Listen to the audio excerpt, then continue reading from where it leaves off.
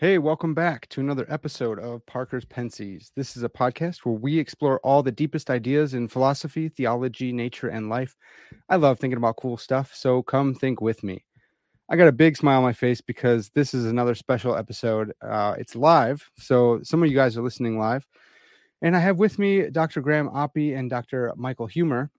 And we're going to be talking about whether or not souls exist, and we're also going to be talking about Dr. Huemer's argument for reincarnation. I'm really excited about this conversation. I say conversation because it's not really like a formal debate or anything like that. It's going to be conversational, and I'll be kind of moderating. Maybe too much for some of you, maybe not enough for others, but it's my channel, so sorry, guys. We will be doing about an hour 15-ish of conversation, and then maybe half hour or so of questions. So if you guys have questions, go ahead and leave those in the live live chat, and I'll give priority to super chats. No guarantee we're going to get through all the super chats or anything like that. So if we don't cover yours, please consider that just a donation to the Pensies channel. Thank you. I'm really excited. So if you could keep them on topic, keep the questions on topic. That's probably better. Don't go too crazy on us, but we'll see. It's up to them whether they want to answer it or not. So without further ado, let's just jump in, and I'll pull in Dr. Oppy and Dr. Huemer. Well, thank you guys so much for coming on the podcast today. Yep, thanks for having us. Yeah, likewise.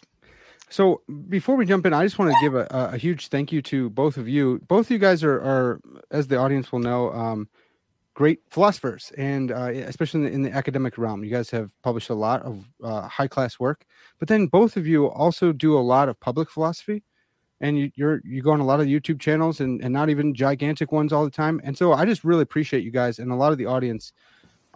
We've learned a ton from both of you guys. So thank you for all you do and giving us so much of your time, and then giving us your time tonight too. Yep, you're welcome. It's been fun.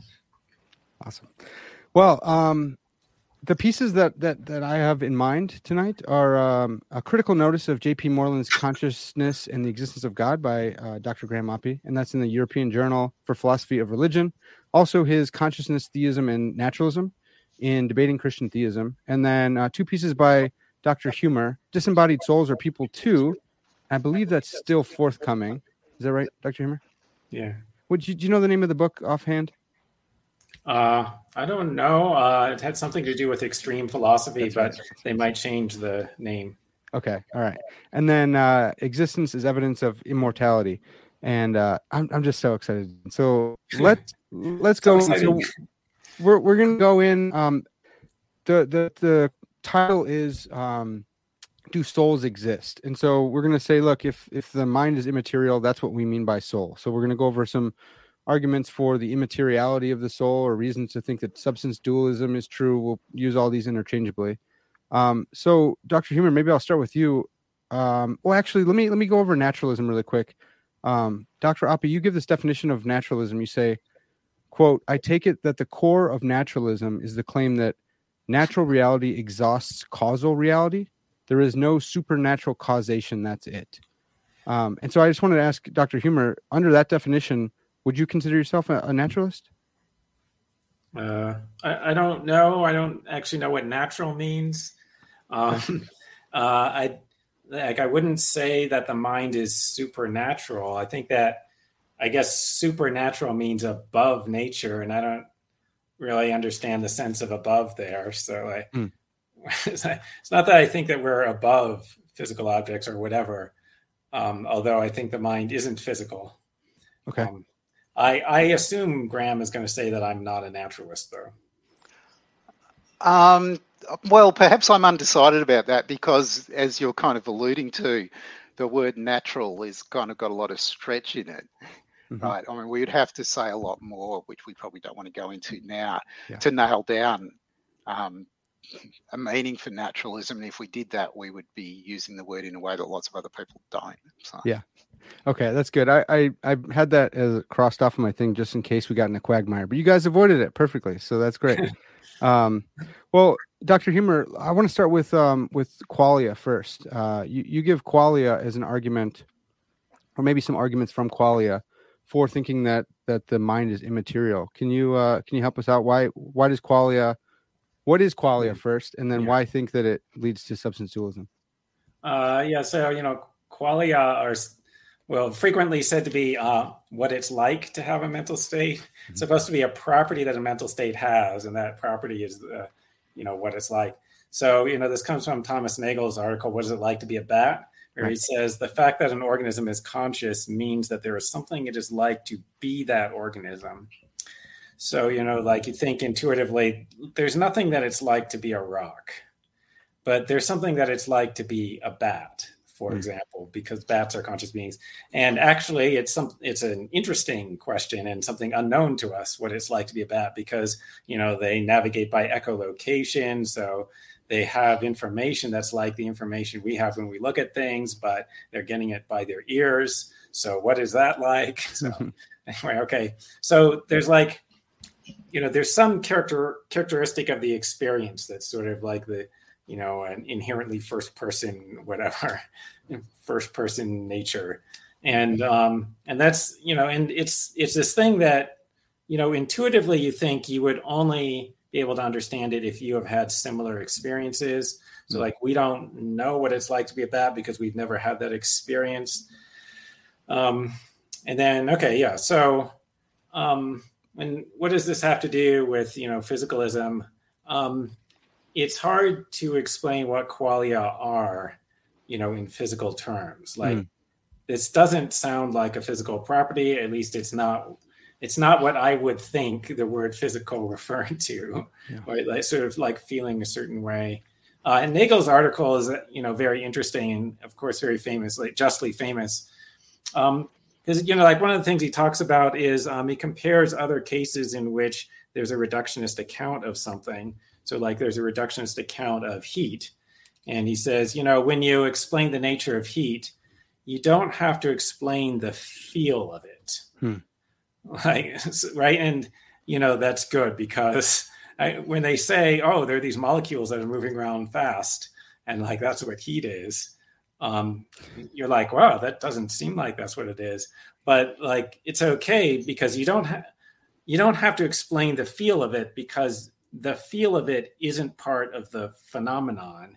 The feel of it is the effect that the real external phenomenon produces in your mind. Right. So that's why the theoretical reduction doesn't have to explain that. But if you're trying to explain qualia, no, the feel of it is the phenomenon. Yeah. So you can't say, oh, we don't have to explain that part because that's just an effect that the phenomenon produces on human minds. Right.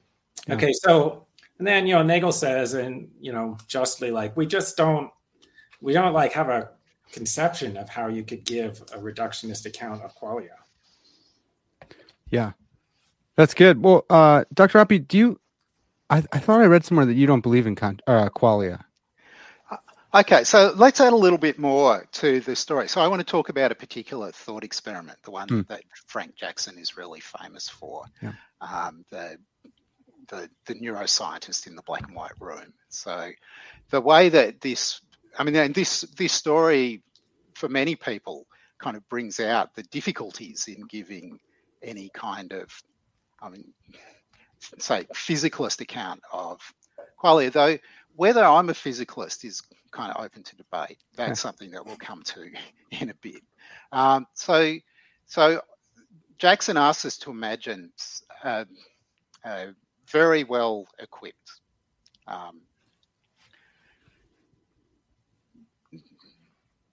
I'll say neuroscientists, but we're to imagine that they're enclosed in a room where everything's in black and white. There's no colours, where you kind of imagine a way difficulty is like, what if she takes a scalpel to herself or something like that?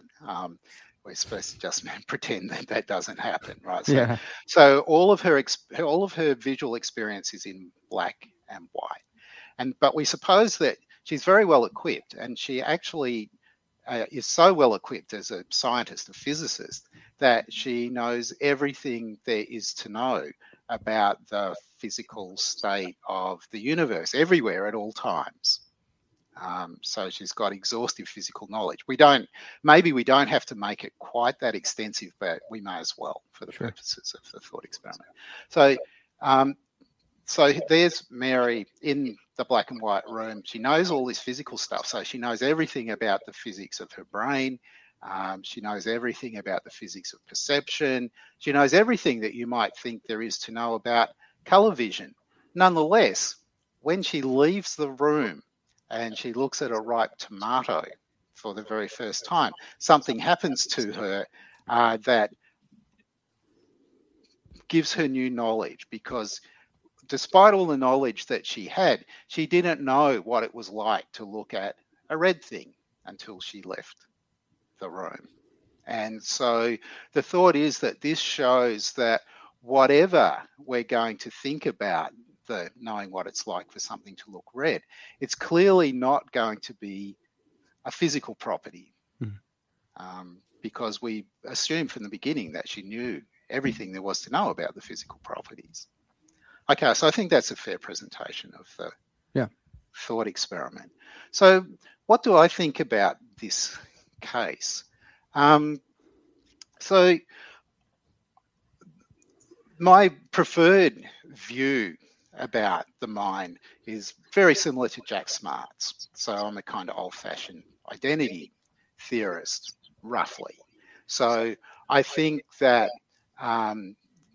for example, perceptual states are largely, I mean, I'll ignore details about the kind of sort of relations to environmental history, environment, social relations, and so on, and just focus on the kind of brain.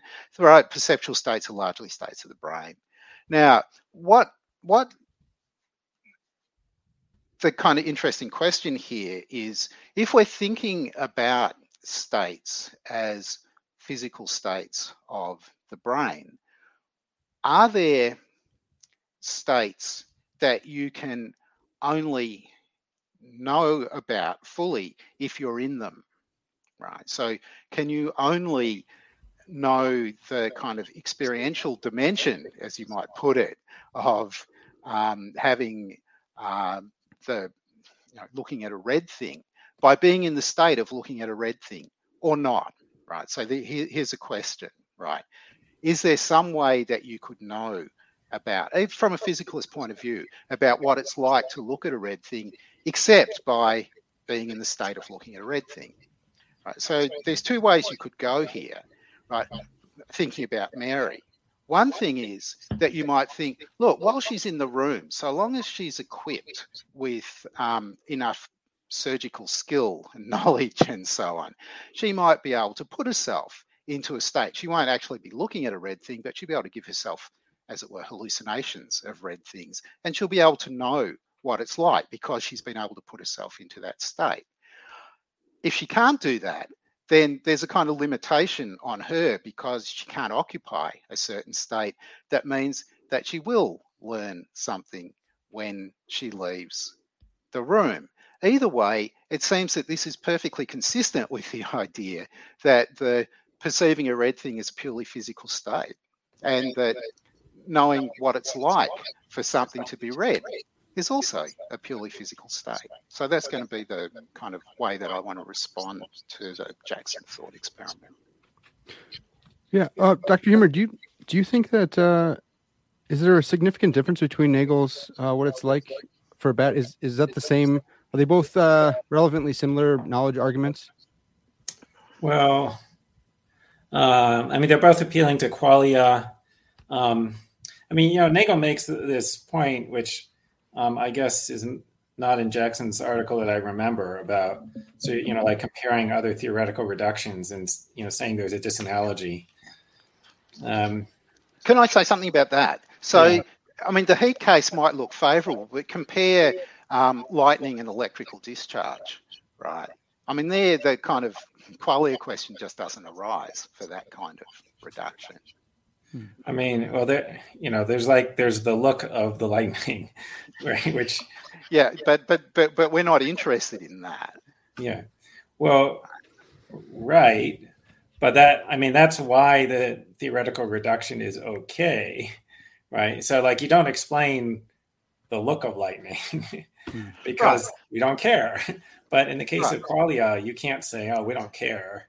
Right, but as I see it, the kind of issue here is whether we think that there are certain states, physical states, that you can only know what they're like by being in them. Yeah. Right, and Well, that's perfectly. That's perfect. It seems to me that that's a perfectly consistent position for a physicalist like Smart, assuming that Smart was a physicalist. I mean, he was certainly an identity theorist for him to take. I mean, I'm not sure that that's Because the issue. sorry. I'm not sure that that's the issue, whether there are states that you can only know by being in them. So, like, I mean, I'm not sure that that's what the dualist is saying, right? So, I mean, it might be true that you can only know what it's like to see red by seeing red or hallucinating red. It might be true, but I don't think that's the essential point. So, like think about Hume's missing shade of blue, right? Where like, you've seen some other shades of colors. There's a particular shade of color that you haven't seen, but you can imagine it because you've seen other colors in the spectrum. So, like maybe that's possible, right? But I mean, I took it that the point was that it's possible to not know what one of these mental states is like, even though you know all the physical properties of it. And then that shows that what it's like isn't one of the physical properties. So I'm not sure how that doesn't fit with what I suggested, right? It's possible for you not to know what it's like to be in certain kinds of physical states if you've never been in them. So it's possible for you to not know what it's like to be red, even though you know everything else about the physical properties. This is just for the physical properties, and there's a constraint on it, right? Wait. Because, I mean, we just said at the beginning that Mary knows all the physical facts, but there's this question about whether she really does or not, right? You can't just stipulate it, right? So if this way of thinking, if it turned out to be true, that there are some physical facts that you can only know by being in certain kinds of physical states, then there's no mystery about the fact that she doesn't know them because we've prevented her from being in those states. So you'd have to say that Mary can't know all the physical facts in the locked room, right? Yeah. Because there's some that I think Tim Crane goes for that route too. Yeah. But then that's not the thought experiment, right? This makes me feel like I've lost my grip on what physical facts means.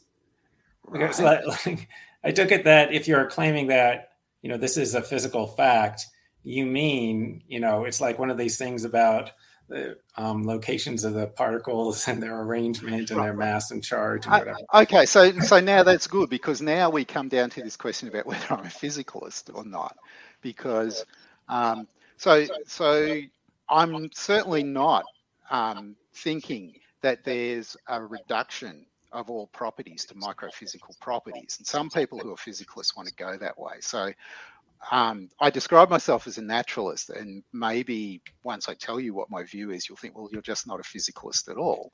Well, right? Dr. Oppy, can you use the type token distinction too? Like, are you a type? Are you in for type or token? Yeah. Like so that's yeah. So that's a fair question. I think neither, in the kind of way that Lewis opts for neither in Man Pain and Martian Pain. So you have a kind of restricted type identity. So there's a kind of, what it's like to see red for humans or something like that. But it's not what it's like to see red, full stop.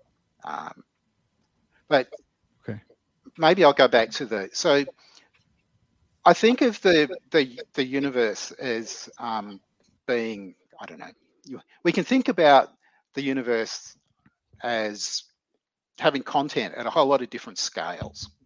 You can think of them as length dimensions. So we can think about if you could only see the universe at a very small level, right? You could kind of perceive it somehow. Well, it's not.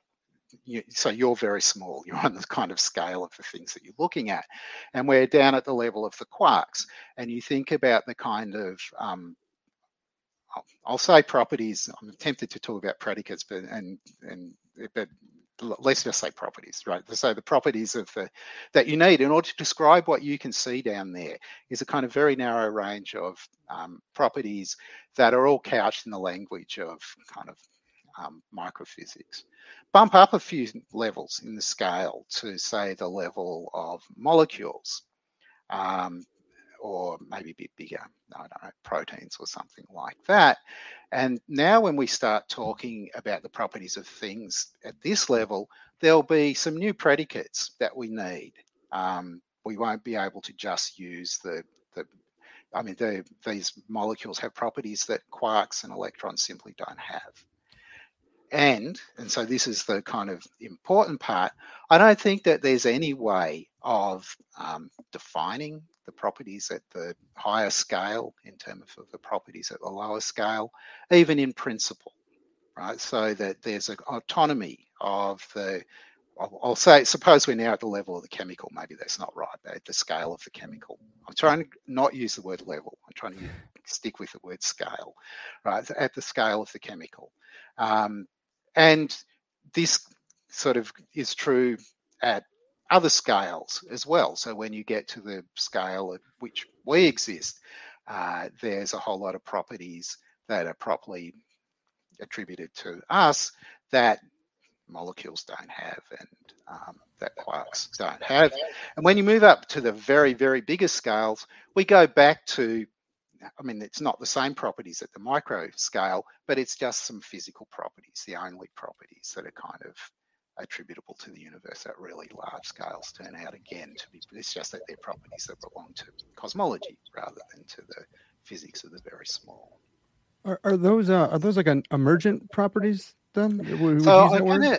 I don't like the word emergent, right? Because that kind of suggests that there's a privileging for things at the lower level. Whereas I'm stepping away from this kind of privileging idea altogether, right? So I don't think of this as emergence. I just think of it as a kind of scale independence. So when it comes to the mind, do you go in for something like Davidson's anomalous monism then? No, I'm an identity theorist, right? But that's not a cross-scale identification, right? You've got two things on the same scale, right? And so when people talk about reduction, they often talk about levels, and they think that the most fundamental things are going to sit at the bottom level, right? So there are some people who've kind of pushed back against that kind of way of thinking. So, for example, I know John Hyle's written quite a bit where he's sort of attacking the idea that there are levels of reality. And my thinking seems to converge with John's in various ways, and this is one of them. Okay. Yeah, Dr. Huemer, what do you make of that? I mean, it was sounding like the theory of emergence until he said that he didn't like the word emergence. Right. That's what. But I wonder if it's actually substantively is the theory of emergence, but you just don't like the term. So it might be. It depends. It depends. I'm not that familiar with what people have written about emergentism, so I would want to go and look to see whether it fits. Yeah. So here's one thing that I think is true, and maybe emergentists all accept this as well, that think about the space that I occupy, me, the kind of the organism, and think about what happens if you look at different scales just within the volume of space that I occupy. If you go down to the microphysical level, all you will find there are quarks and electrons, right? There are no, and those things don't have proto-consciousness or proto-mental properties or anything like that. And as you move up through the scales, you'll find is things that have chemical properties or biological properties or whatever as you go up and down the scales. So I don't know. Maybe emergentists think that too. I don't know. Yeah. Well, do you get to qualia? I think that's Dr. Huemer's. That's one of the points. Like, do you believe in qualia? At some point, does it? I don't know what else to say besides emerge, but does it come forth? So that depends on whether we stick with what it's like. So think about the ability to tell what color something is just by looking at it, right? That's presumably when she's in the black and white room. Mary just doesn't have that ability, because you can't have that ability unless you've seen some red things and some yellow things and some orange things, leaving aside the hallucination route, or messing with your brain or whatever. So I don't think of their qualia if those are kind of distinctively mental things or substances or something like that. But I'm prepared to go along with the idea that there are certain skills that we have that depend upon our having been in certain kinds of states, so that we know what it's like to be in those states. Maybe that's enough to commit me to qualia. I don't know. Yeah, I'm really curious, Dr. Huemer. What do you make of that? Well, I mean, so I don't think that we merely have skills. Right? So when Mary learns what it's like to see red, so it's true that she requires a new skill for like identifying tomatoes and stuff. That's true, but also there's something else, which is that she knows a fact, which is that seeing red is like this, right? So right, like you can imagine different ways the world could have been. Like there are different ways that seeing red could have been like, or it could have been different qualitative characters of that experience. Yeah. And when she sees a tomato for the first time now, like her evidence rules out a bunch of alternatives. Right. So I'm not sure whether that's different. I mean, it sounded different, but maybe it's the same as what I said, that she knows what it's like to see red. And that's a kind of knowledge that you can only have by being in the state of looking at something that's red, set up in the right kind of way. But so she used that ability, I think, if I'm tracking Dr. Huemer, she used that ability to see red that she gained to then come to that phenomenal fact of red. And now, like, she has that, right? She can remember what it's like to see red and such, right? Like, does that seem right? So it's not just the ability. The ability was used to acquire a phenomenal fact. Yeah. I mean, well, you might think it was the other way around, right? She had to know what it was like in order to have the ability, right? Yeah. It's well, the either kind way, of activation of the ability requires the knowledge. You have to know what it's like. Yeah. I mean, so my interpretation of the case is, okay, she looks at the tomato and then she has a sensation, which we call the sensation of red, and she's directly aware of it because she's a self-conscious being, and she's aware of it having this particular qualitative character. She simultaneously forms the concept of that, because like she wouldn't even have the concept without having experienced it. But also now she knows that qualitative character is experienced by people who are looking at red things and not some other qualitative character. So she's ruled out a set of possible worlds and, ruled in the set of possible worlds. So that's a proposition, right? And also there's a property that the experience has, which she didn't know that it had before. And so, yeah. So, and it looks like that property doesn't look like it's a physical property. If you say it is a physical property, I need to hear more about how that's a physical property. Right. So I tried to tell the story about why I think it's a physical property before. But maybe, we had this disagreement about whether it's physical, right?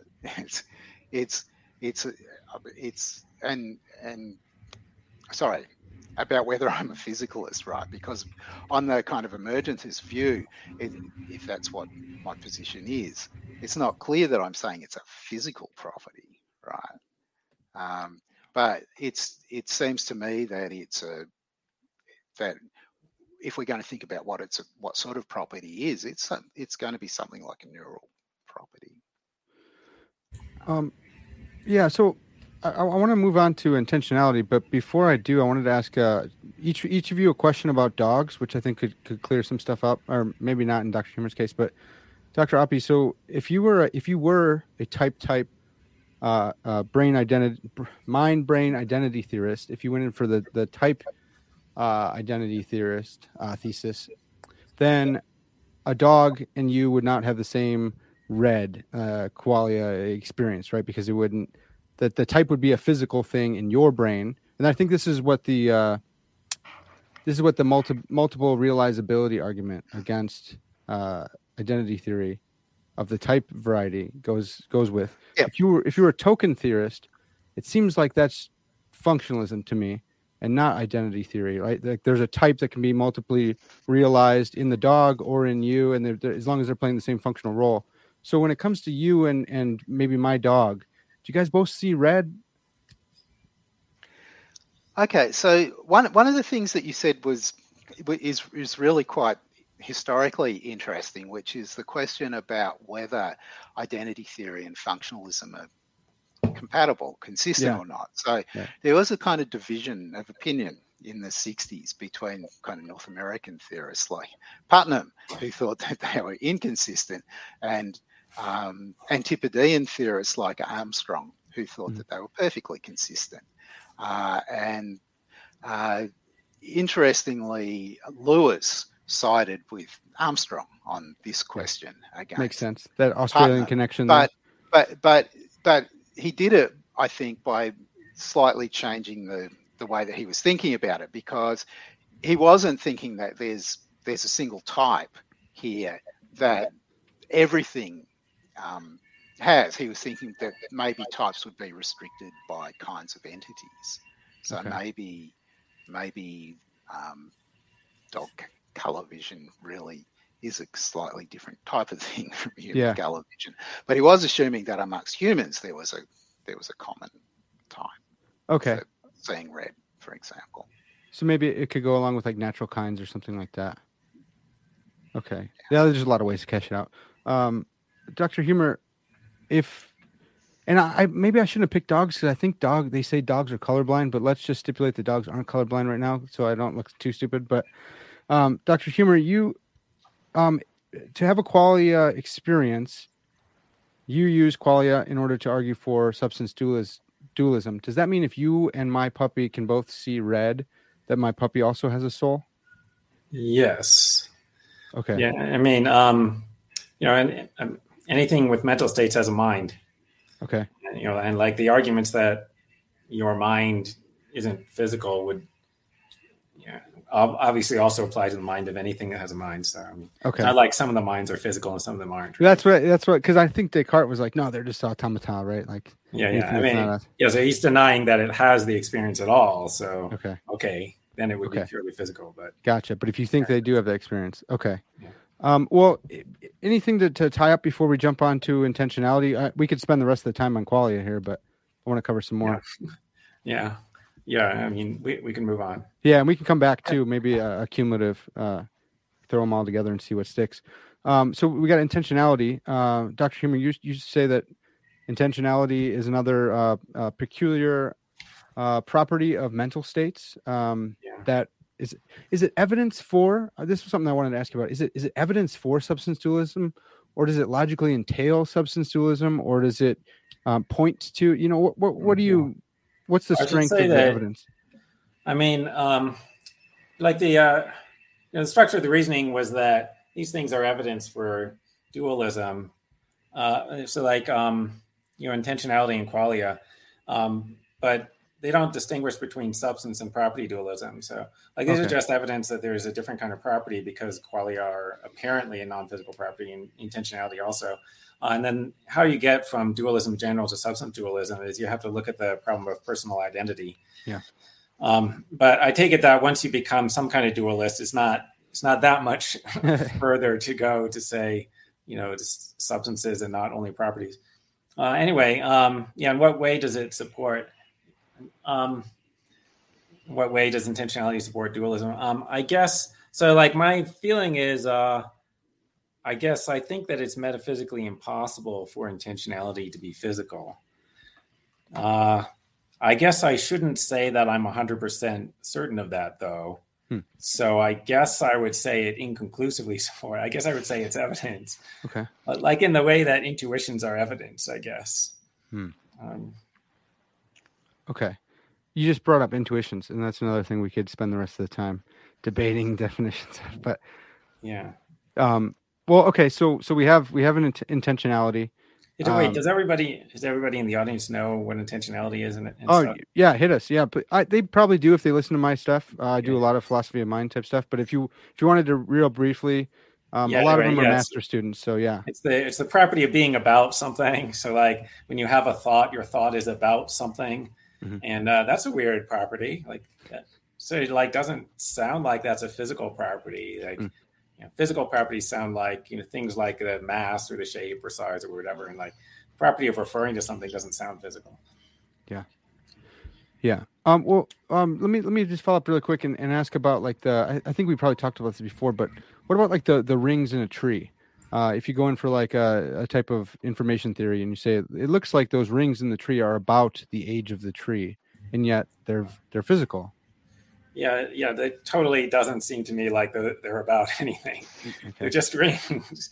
Okay, Yeah. I mean, the best I can figure is that people are sort of like projecting. Like when you see the rings, you take the rings as evidence for something. Yeah. So Yeah. like you have a mental state that represents the tree as a certain age because of Okay. that. But I like think the I think tree isn't Searle calls it representing anything. derivative. Yeah, it's like derivative intentionality, but not intrinsic. Yeah. Well, Dr. Oppy, what do you make of all this? So I think that most people think that intentionality is less of a problem for physicalists than sort of consciousness and qualia. And part of the reason for that, I think, is that there are still lots of people who kind of side with the Australians and think that you can be an identity theorist and a functionalist, and they think that kind of from functionalism you get a reasonable account of sort of intentional attitudes like belief and desire and so on. Aboutness really isn't as challenging as consciousness. That would be the one comment that I'm inclined to make here. Maybe that's part of the reason why Mike's less inclined to think that it's kind of conclusive Well, consideration. if you go in for identity theory, then the mental state. Would you say the mental state is the brain state? Yeah, roughly. That's the So identity then, theory. so then that brain state, then you do have something that's physical that's about something. Is that you would say the Yeah, physical things sure. can be about things? Yeah. Okay.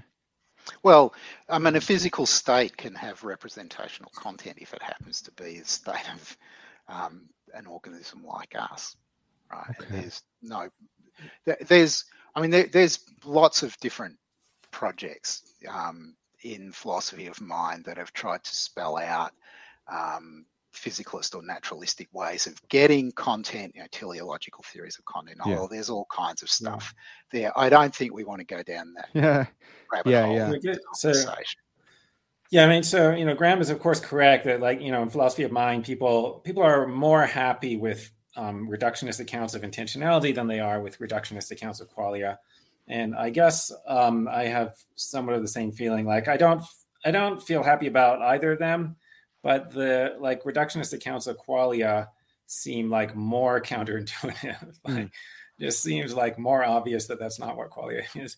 You can say things that sound sort of vaguely plausible about what intentionality might be, though I don't ultimately buy them. Yeah. It's a relation between two, relata or something like that. Well, let's jump on to free will because that might be a little bit more spicy. And again, Dr. Huemer, you and I have talked about this on our episode, but you talk about I think you might mention even libertarian free will, and that is another feature of the mind, which points to it being immaterial. But I know Dr. Oppy is not going to buy that one. So actually, Dr. Huemer, let me just pass it to you. So can you just fill us in about free will here? Yeah. Actually, so I found out that Oppy is a compatibilist, so we might have to argue about that. Yeah. So I don't know. It looks like we have free will, and it looks like that's not compatible with determinism. And you start thinking like, how can you explain, what this free will thing is? And then assuming that you don't want to just reject it. Okay, I guess we'll just assume that. So, you're like, okay, and why do I think it's not compatible with determinism? Like I have examples like this. So Okay, so let's say a student comes to me near the end of the semester and says, "Hey, Mr. Huemer," because students call you Mister because they don't know your title anyway, because that's what they call their high school teachers. Okay, all right. So, hey, Mr. Huemer, how do I get an A in this class? And let's say I say something like, "Well, in order to get an A, you would have to have at least gotten an 87% average on the first 4 tests. And actually, your average was 75. Now, what can the student infer from this? It looks like he can infer that he can't get an A, right? And by the way, don't say that he could get an A by convincing me to change the grading scale or something like that, okay? Because just assume that what I said is true, that he would have to, it's a necessary condition. He would have to have gotten 87%, and he didn't. So then you can't get an A, okay? And what this illustrates is that if, in order for you to do A, something would have to have happened in the past that did not happen, then you can't do A. Okay, now, if determinism is true, then in order for you to do anything different from what you actually do, stuff would have to have happened in the past, going all the way back to the Big Bang, stuff would have to have been happening that didn't happen. It is not what happened, right? Yeah. We would have to have been in a different state at the time of the Big Bang. And that's not the case. So you can't do anything different from what you actually do. So it sounds like you don't have free will. Yeah, Dr. Oppy, what do you make of that?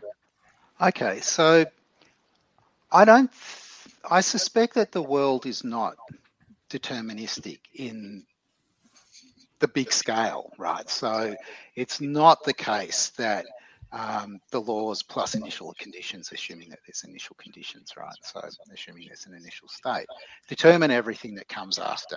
In particular, I suspect, though this is, admittedly it's controversial, but I think that there's quite a lot of indeterminacy at the kind of quantum level. So there's lots of chancy events.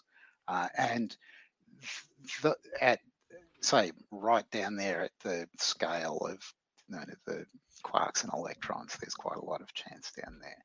And some of the chance can kind of percolate up. There are ways, in fact, if you want, assuming that there is quantum indeterminism and assuming that Geiger counters are sensitive to it, you can, taking as your kind of model the dice man, you can be the quantum dice man or woman or whatever.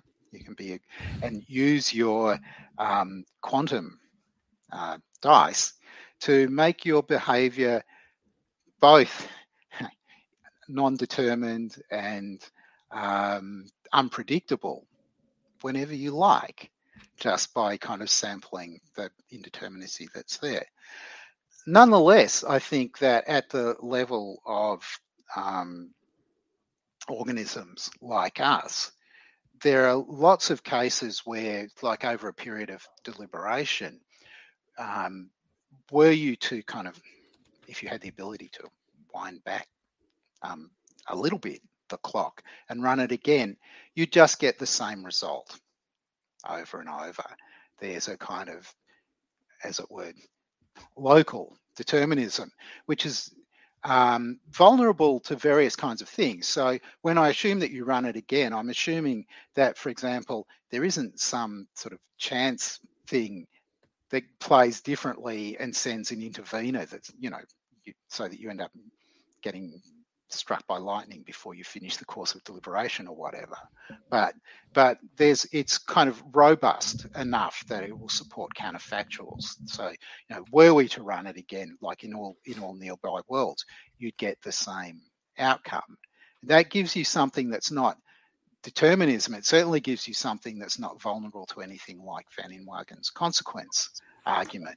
But it still gives you something that people who think about libertarian freedom probably aren't going to like, because set the circumstances exactly the same and across a very wide range of nearby worlds, you're just going to get the same result everywhere. There's a sense in which you actually can't do otherwise. It's not that there aren't really remote worlds, but there's, right? So I'm inclined to think that we don't, in any very strong sense, have libertarian freedom. It's not. What you need is a kind of compatibilist conception of freedom. What it is to act freely is just to act on your normally acquired beliefs and desires in the absence of defeaters of various kinds. That's the kind of freedom we have. It's all the freedom that we need. Well, Okay, so, sorry, that's a little bit complicated, but that's the answer. I think we might be able to get down to the crux of the matter if we, because I had this conversation with Dr. Huemer, and I said, I'm a compatibilist, but I believe in divine determinism, and I still think I can have rational deliberation and interactionism because I'm a substance dualist.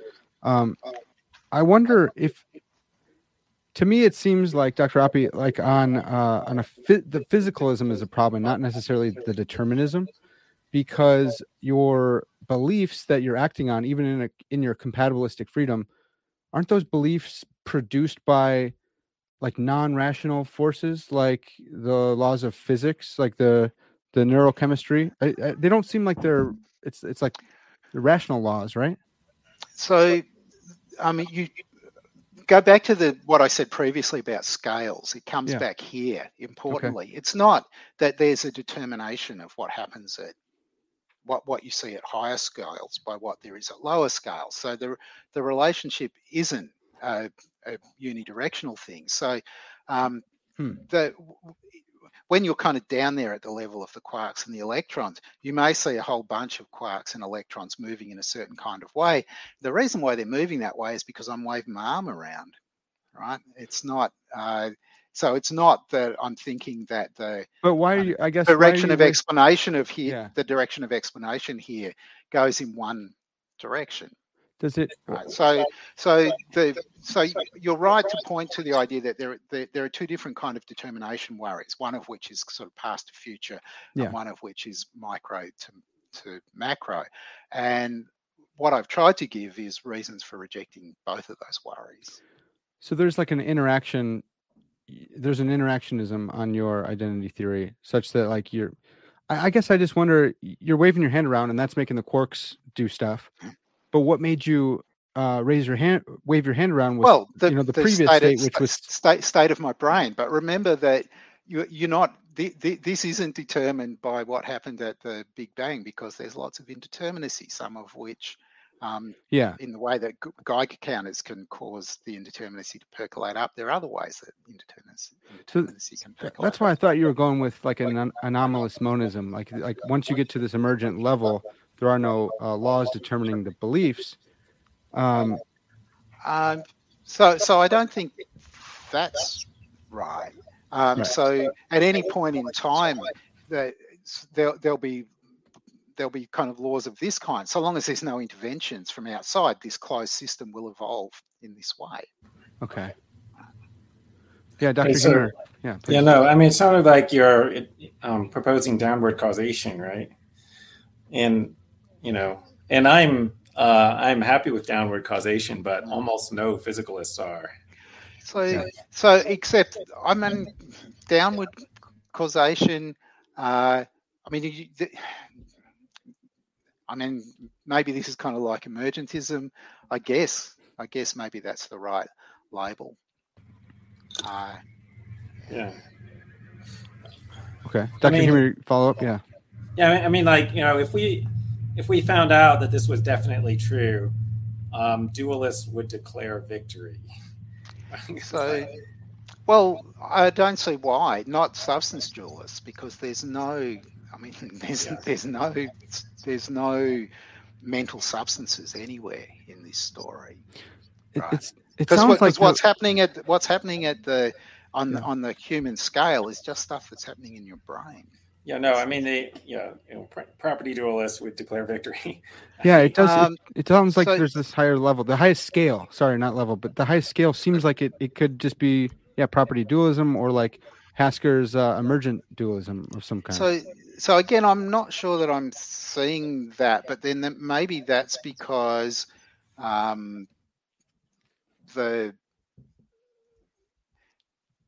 the thing that I thought was important was kind of about natural rather than about the physical.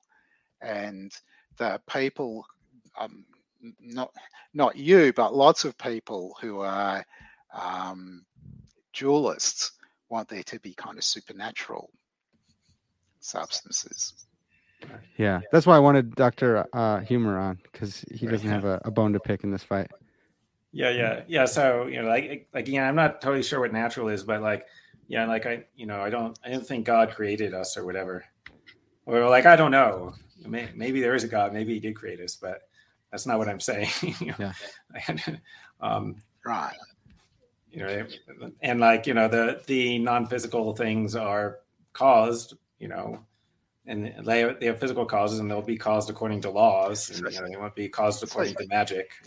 So I don't think they're non-physical. I mean, the brain has.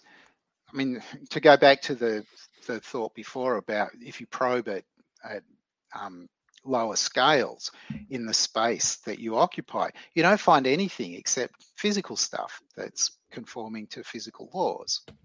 Right. So there's a certain sense in which I am physical. Right. That's the sense in which I'm physical. Oh well, I mean the stuff that your body's made of is physical, and we can agree on that, and we could disagree about whether there's some other substance, right? But yeah, that's right. We could disagree about whether there's some other substance, and perhaps but like the properties that you have are not all physical properties. Yeah, that's what I was going to bring up, like pain, especially if you're not going in for the type theory, right? Well, a restricted type theory, though, so it'll turn out to be neural. It still is. Okay. Yeah, I mean, I think I agree that the kind of important question is about the way in which, say, biological properties or psychological properties or whatever are related to the physical properties. Is there some definitional connection there? Is there some definitional connection in principle? Well, I just say no. And if that's all that you want to say, then maybe we don't disagree about anything substantively. Yeah, I mean, we definitely disagree about the mental substance. I mean, so no, we definitely disagree about that. Well, Dr. Huemer, do mental states have spatial location? Oh, I think not. Okay, because I know that's one that Dr. Oppy would be committed to that, right? Yeah, and like why am I saying that? Well, it's just sort of intuitive. Like, okay, I say, I have a thought, and you're like, where's the thought? Like, well, like the question of where the thought is sounds to me kind of like a category mistake. Like, where's the number 4? So that might be because you're mixing up the kind of occurrent versus dispositional vocabulary here. So where's my perceiving happening? Well, I think I know where that's happening. I think that's happening in my brain. Yeah. Well, I know where the brain process is happening, but I don't know where the experience is happening. Right, but then I don't think there's any. That's, on my view, that's all there is going on, right? So yeah. Well, maybe I could push Dr. Huemer. If you don't know where the experience is happening, but I'm having this experience in my office, right? And I'm not having an experience on Mars. Yeah. And it's presumably because, like I'm located here. Yeah. And if I am, what do you make of that? Yeah, I mean, you're saying, I is ambiguous. Your body is located in there. And so, I think it might just be like a confusion where you're sort of like, because we have the word that refers to your body and your mind, then sort of like you get confused into thinking that the mental states are located there. Yeah. Right. You can ask other questions about the mental states, like, what shape is it? And what size is it? How big is my belief that Paris is in France? And what shape is that? Like that. So those are kind of odd questions to ask about states, though, like neural states. You're going to and processes questions like how big are they? Yeah. Feel like they're kind of category errors anyway. So. Yeah. I'm not sure if they have size and shapes. I mean, if the thing is like, it's a pattern of activation of neurons, that might have a size and shape, right? Because You could draw them. Yeah, you'd be looking textbooks, right? Well, at a point in time, but if you think about what it looks like over time, and you think about how many different things are going on in your I'll talk about it the way you want to in your mental life at any one time. It may be very hard to pick out any bit of it and say this bit is just uniquely the seeing of the red rather than the seeing of the shape of the thing, or the seeing that it's got a boundary there and there's this other thing behind it, or whatever. So it might be hard, but in principle, like that's the the problem of vagueness or something, right? Like, is there maybe epistemologically it's hard for us to pick that out, but do you think in principle there is a story, there's a matter of fact that this string would be from here, this neuron to this neuron would be the thought or the experience, even if we can't know it? So I doubt it. I doubt that the story is going to, that the neurophysiological story is going to have that kind of simplicity. Okay.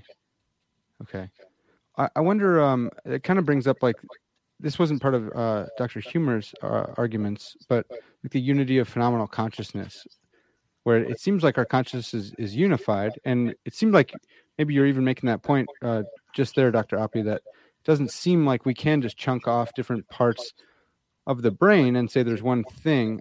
Is that, are you familiar with that argument? And is it... yeah, it doesn't seem like it's going to be a problem, though. Okay. So long as the brain is unified? Well, because we're familiar with doing, maybe you want to call it abstraction or something, focusing on some aspects of physical processes and just ignoring others. That's a kind of familiar thing that we do. So I'm not sure that it's any more problematic when we're thinking about our mental lives than it is with any other sort of, fluid flows or other complicated things that we might look at. Okay. Well, I thought we could move. I'm not sure we made a ton of progress in moving either one of you at all, but that wasn't the goal. We're just to talk about it. But I wanted to broach Dr. Huemer's arguments for the infinite past, and this does come into play with your substance dualism and why you think we exist now because we have been reincarnated. Like the whole thing, I'm gonna butcher it. But Dr. Huemer, can you lay that out for us? So I think we talked about the reincarnation argument on a previous episode of your podcast. Yeah. So you don't have to go into too much because the audience will be familiar, and if they're not, there's a whole episode on it. Yeah. So here's the short version, right? So suppose that people could only live once, then, and suppose also, as I'm assuming that the time is infinite both in the past and in the future. Okay, so then on those assumptions, what's the probability that you would be alive now specifically? Looks to me like it's zero. Right, so out of all the infinite past, because you should have been born at some previous time, and if you can only live once, and that would have prevented you from being here now, unless your being born is a probability zero event, in which case you also shouldn't be here now. Right, and so but you are here now, so the theory that assigns zero probability to them is disconfirmed, right? Maximally disconfirmed. So it's not true that you can only live once. Or I'm wrong about the past being infinite. Right? Yeah. Well, so can I ask you just a question about?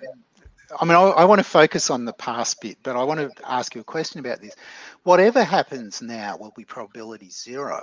So isn't your argument going to entail that we? I mean, it's not just a problem about your existence. It's about anything that happens that's happening right now.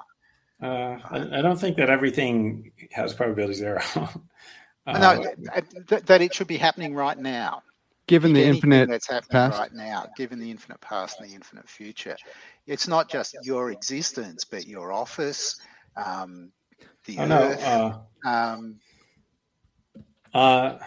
I mean, so my office, this might also recur, right, many times, right? Yeah. So it can, and so there will be some, and so it exists for a certain period of time, and it recurs over and over again throughout the infinite history of the universe. So, at any given time, there's a non-zero probability, right? It's a non-zero proportion of the time that the office exists. Well, but if there was a problem about you sort of existing just once, there'll be the same problem about everything else. But everything else doesn't have souls, right? That was your point about needing a soul, but your office presumably doesn't have a soul. Right. So, I mean, the argument might be, oh, look, Huemer's argument for reincarnation also implies that like tables can be reincarnated, like this office can be reincarnated.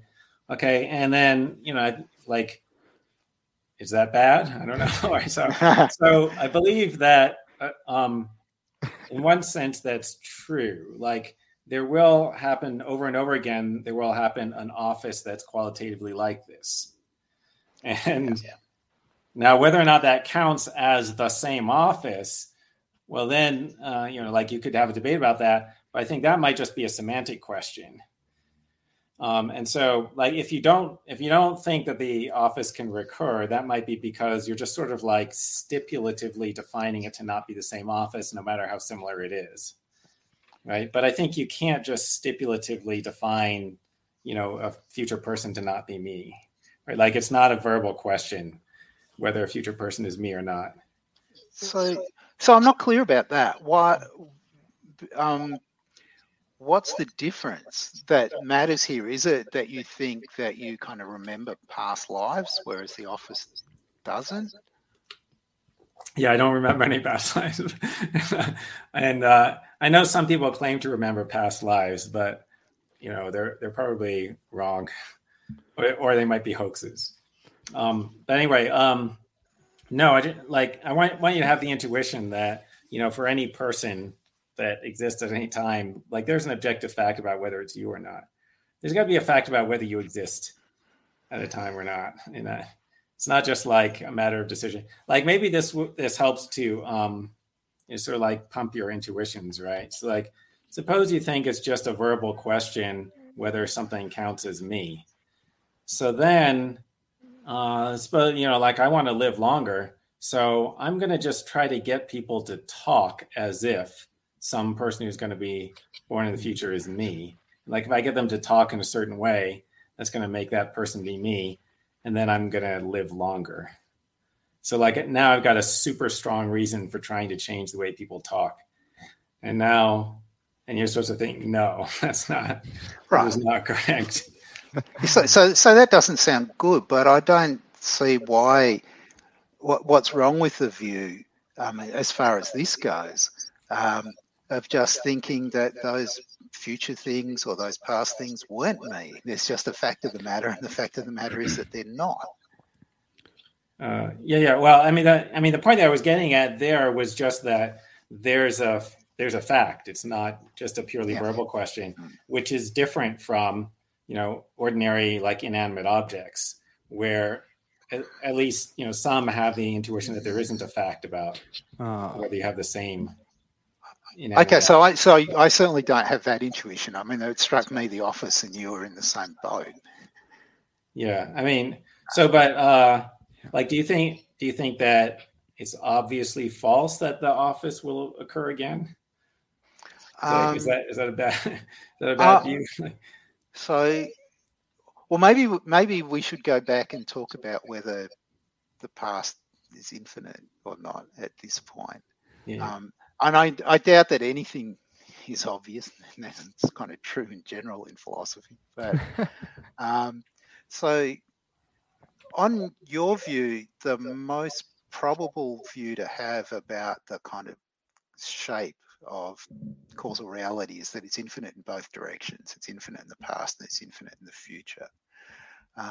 I think, kind of going by, at least by the physics, the most plausible view is it's finite in the past and infinite in the future. And this might be kind of curious, but I think the next most plausible view is that it's finite in both directions. And the only view that's less plausible than yours is the one that has it infinite in the past and finite in the future, which I think is very hard to kind of right. Nobody thinks that. Get your head around. Yeah, no, I don't think there are many people who think that. Yeah. So why do I think this? Well, So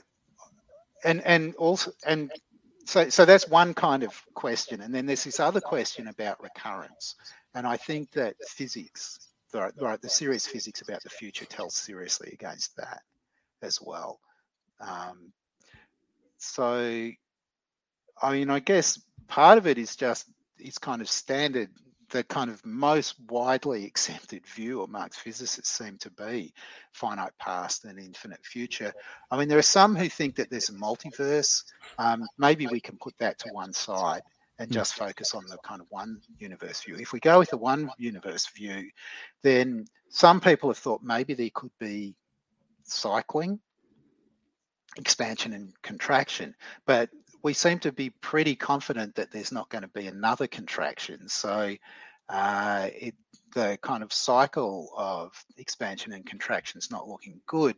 And there's this other problem about entropy. The entropy doesn't decrease when you have a contraction, it goes on increasing. So it feels like every universe is going to start with maximum entropy and ours doesn't.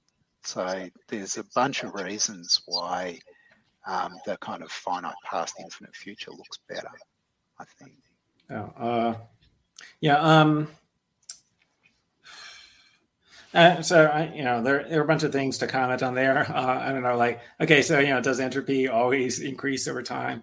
Well, in our experience, yes, but every once in a while, entropy is going to decrease, not systematically, but just by chance, right? And if you did if you're in a limited region of phase space, like you're guaranteed to repeat your initial conditions, right? Like just by chance, and it's going to take a really long time, but actually, like the number of transitions from high to low entropy is equal to the number of transitions from low to high entropy if you have infinite time, right?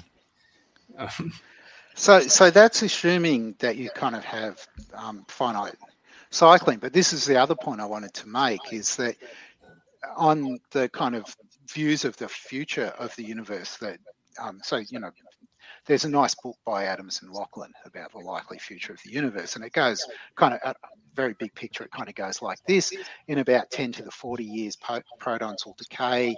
After that, the only things that will form will be black holes. About 10 to 150 years from now, the last black hole will decay by Hawking radiation. Thereafter, the universe goes on expanding. All it contains is the odd blip of radiation, and it goes on expanding forever. And protons don't come back, never mind stars and people. Yeah. Right. And that's the kind of serious future, as said. I mean, the kind of view that when you push physicists, that's the one that they go for. So the kind of, the repetition thing just doesn't look good from that standpoint. I mean, I think there's just a bunch of things that we don't understand. So, going back to the finite past, okay, because, I think the past is infinite. Well, okay. So, but there are these people who think the past is finite, like it began 14 billion years ago at the time of the Big Bang, and then I just find this an unsatisfactory theory.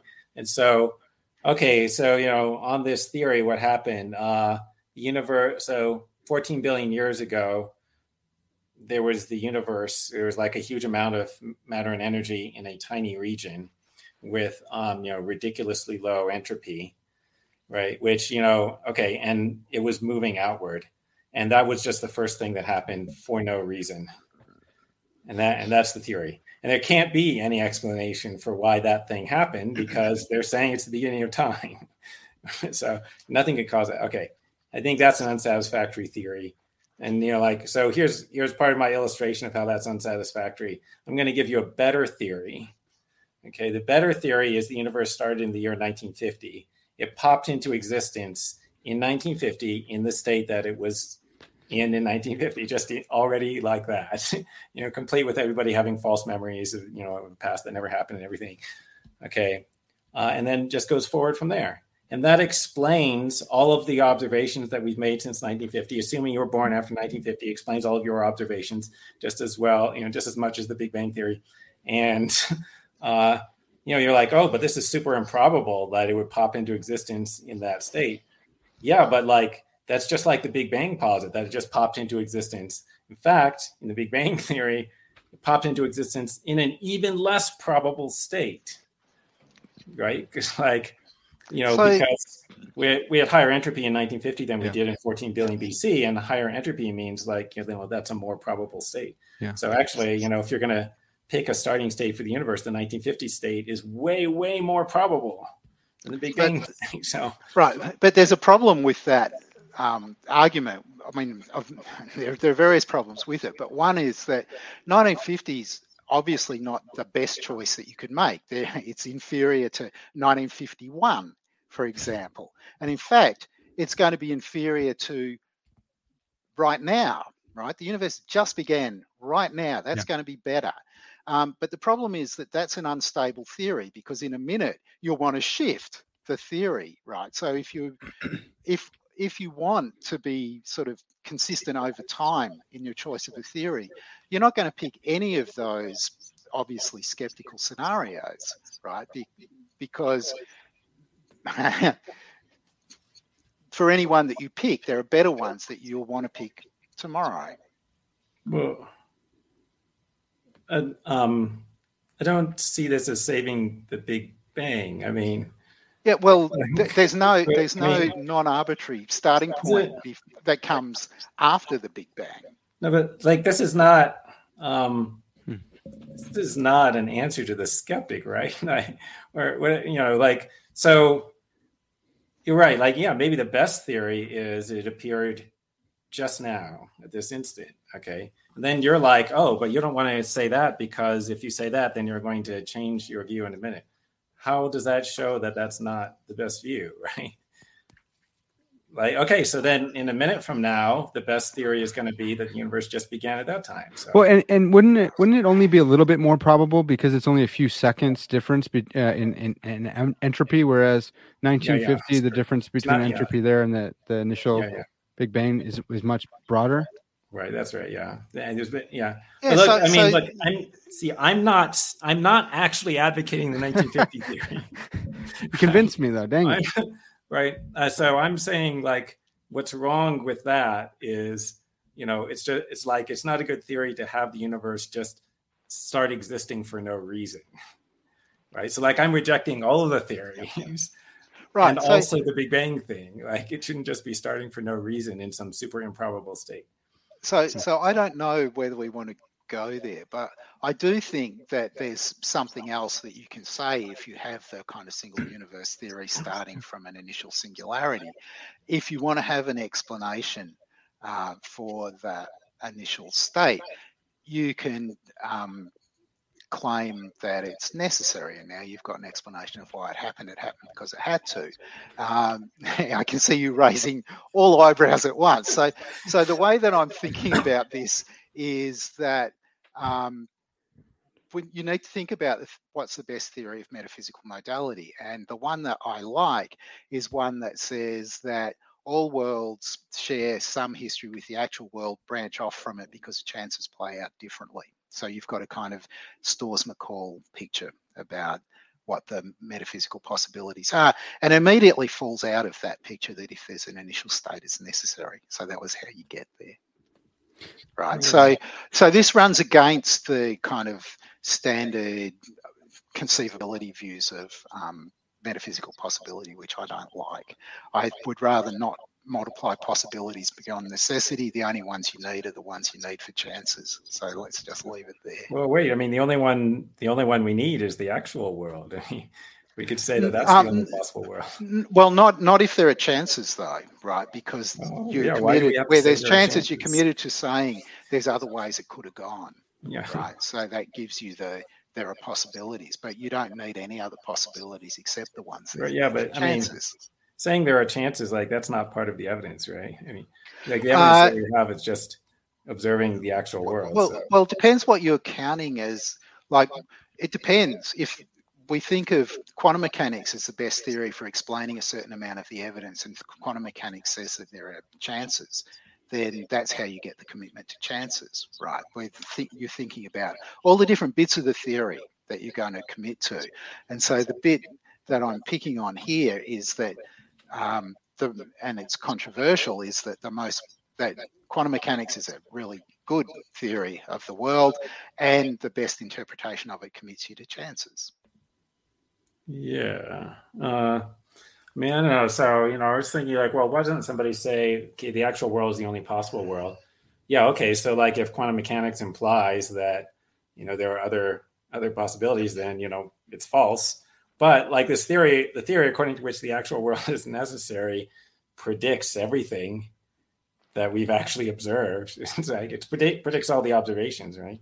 Because we don't observe chances. But it doesn't give you the most economical theory. I mean, depending on your views, you might think that if you suppose that everything is necessary, then everything is going to turn out to just be kind of, it couldn't have been otherwise. It turns out to be kind of brute. So you have a very uneconomical theory. Why did this happen next? Well, it had to, and that's the only thing that you can say about it. And we lose our libertarian free will. I think the one possible worldview doesn't strike me as kind of theoretically virtuous in all respects. It doesn't compress your evidence in any interesting ways, for example. Yeah. Is it simpler though, Dr. Huemer? Yeah. Well, not if what I just said was right, but it depends on what you mean by simpler, right? So like, there are fewer possible worlds. If those are supposed to be things that exist, then it's committed to fewer things existing. It's simpler in that way. I don't know. Well, you don't have chances either, right? Like whatever. You might say, it's super yeah, that's right. You don't have to say research. You might say, it's super complicated because so it says there's only one thing, but the description of that one thing is super complicated. Like every fact, right? Whereas if you've got some, if you've got some genuine theories, you can compress a whole lot of the description, and you might think, as I do, that makes for a better theory. Yeah, I mean, well, so you have a shorter description, but it doesn't explain everything, right? So like the shorter description says, there are these laws. These laws give you probabilities of things happening. Okay, if the description specifies, and here's what happened, so like there was this probability and this probability, and then this one is the one that was actualized, then that's just as complicated or more so actually than the one that just says, the entire description of the actual world, right?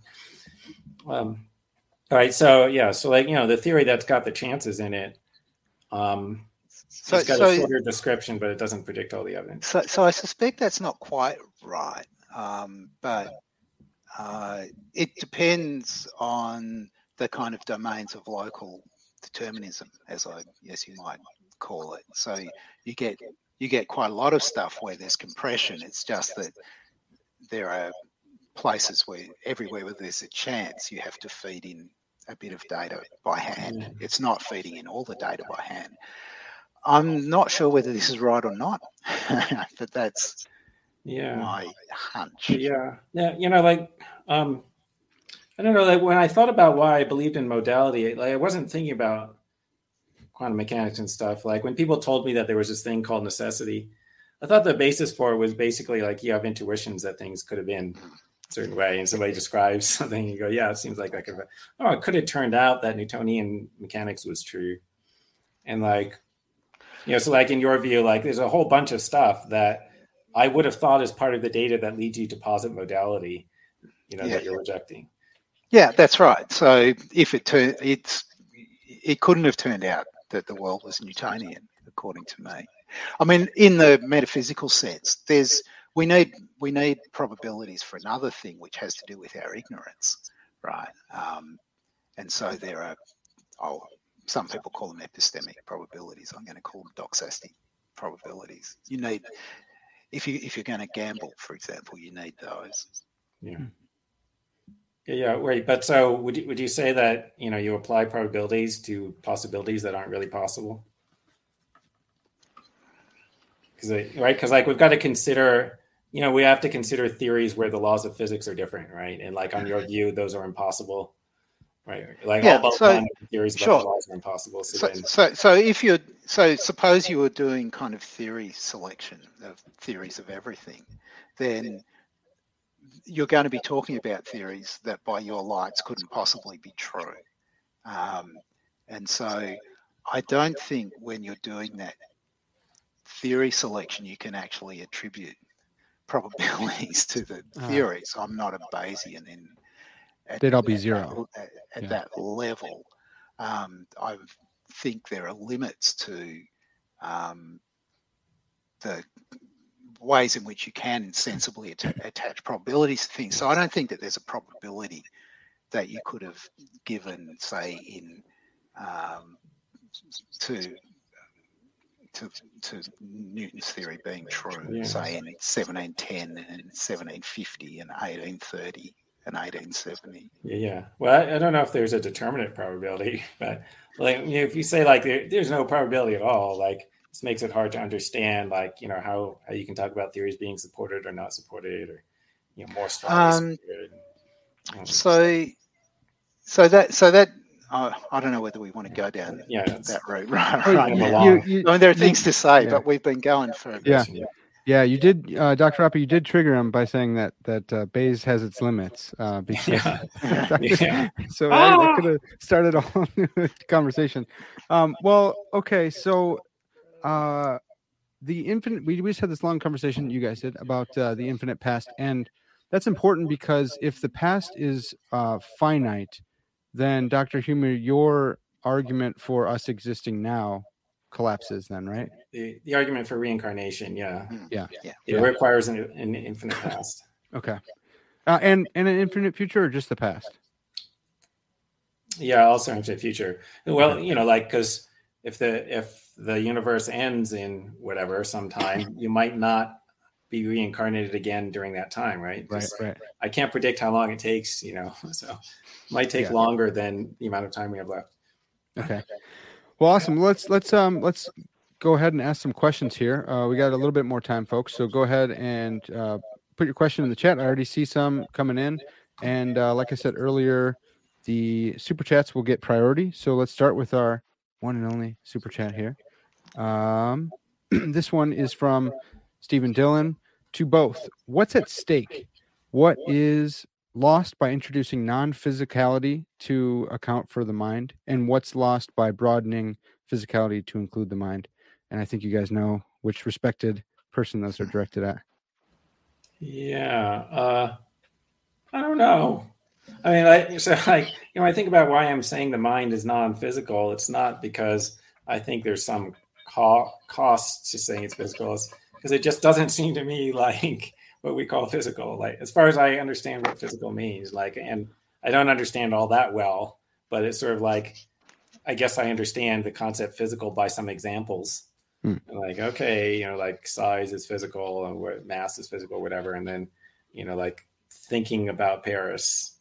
Man, it doesn't sound like the same kind of thing. Like, that's why I'm saying that. So, and anyway, if somebody wants to say, no, I'm just going to use the category physical to include mental things, I'm like, okay, well, whatever. Okay, then I just think that that's a verbal mistake, or just think you're using the word physical in a weird way, whatever. But who cares? Yeah. Okay. Yeah, Dr. Oppy. So I don't know. The what's at stake questions when it comes to philosophy are often kind of hard to answer, I think. One thing that you might think is that there are lots of people who have worldviews where they think that there are supernatural minds and think that we have a kind of supernatural dimension, right? It's not that we're destined for reincarnation in this universe. We're destined for some supernatural destination where we're going to be reincarnated and so on. And there are kind of practical stakes about whether you're going to be a member of a religion that has that kind of view or not. Right? So that's one way of thinking about where there might be stakes. Yeah. All right. Well, following up on that one, Dr. Oppy, here's a question for you. If you believed in souls, would you believe in libertarian free will?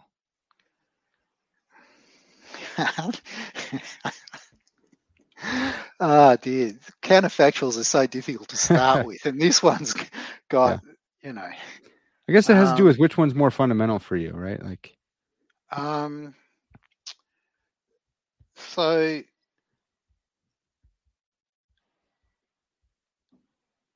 yeah, so given our conversation, if by believing in souls we mean not just thinking that there are that there's this kind of interesting relation between mental properties and other properties, but that there's a substance, I'm probably more firmly committed to.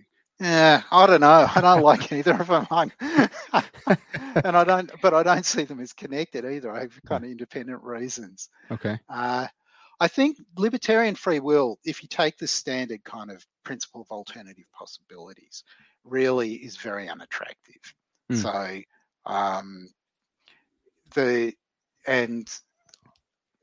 maybe if you can have a kind of agent causation account without the principle of alternative possibilities, as some people seem to think you can, then maybe that would be more attractive than the kind of we have supernatural souls. Yeah. Okay. Kind of that makes sense. So Dr. Huemer, in case you don't get to respond, what is your response to Oppy's argument that indeterminate randomness seems to refute the consequence argument? Yeah. Well, I mean, so, like what I said wasn't exactly the consequence argument per se, but it was about why determinism was incompatible with free will. So you could say, oh yeah, that's fine because, like we don't have determinism because of quantum mechanics or something. Right. So, I mean, you'd want to say something else about why, like, an indeterministic physicalist view would be a problem for free will. You want to say something like, well, I mean, it kind of just like makes it seem like your actions are random, and not under your control. You might think, oh, but then, why isn't it true that your actions are random even with dualism? But the thought is, well, there's a special problem if your actions are caused by some totally, blind, non-conscious things, right? And so I was sort of assuming, and then this got challenged, but I was sort of assuming that if you're a physicalist, you would be like a bottom-up causation kind of physicalist. So you would think, all your actions are determined by the stuff that the microscopic particles are doing, and then they're completely blind. They don't have any reasons. They don't respond to reasons. So, then it's going to be that your behavior is going to be determined by these physical things that don't respond to reason. Then it doesn't matter if they're deterministic or indeterministic. Right. And then, so, the only way to get free will is to have, the thing at the higher level, like the mental properties are causing the behavior. So that was my thought. Well, so I want to push that back on Dr. Oppy there, and just add in maybe like overdetermination there. Maybe it doesn't work, right? But Dr. Oppy, can you respond to what Dr. Huemer said there at the end? So I'm thinking about your remark about overdetermination.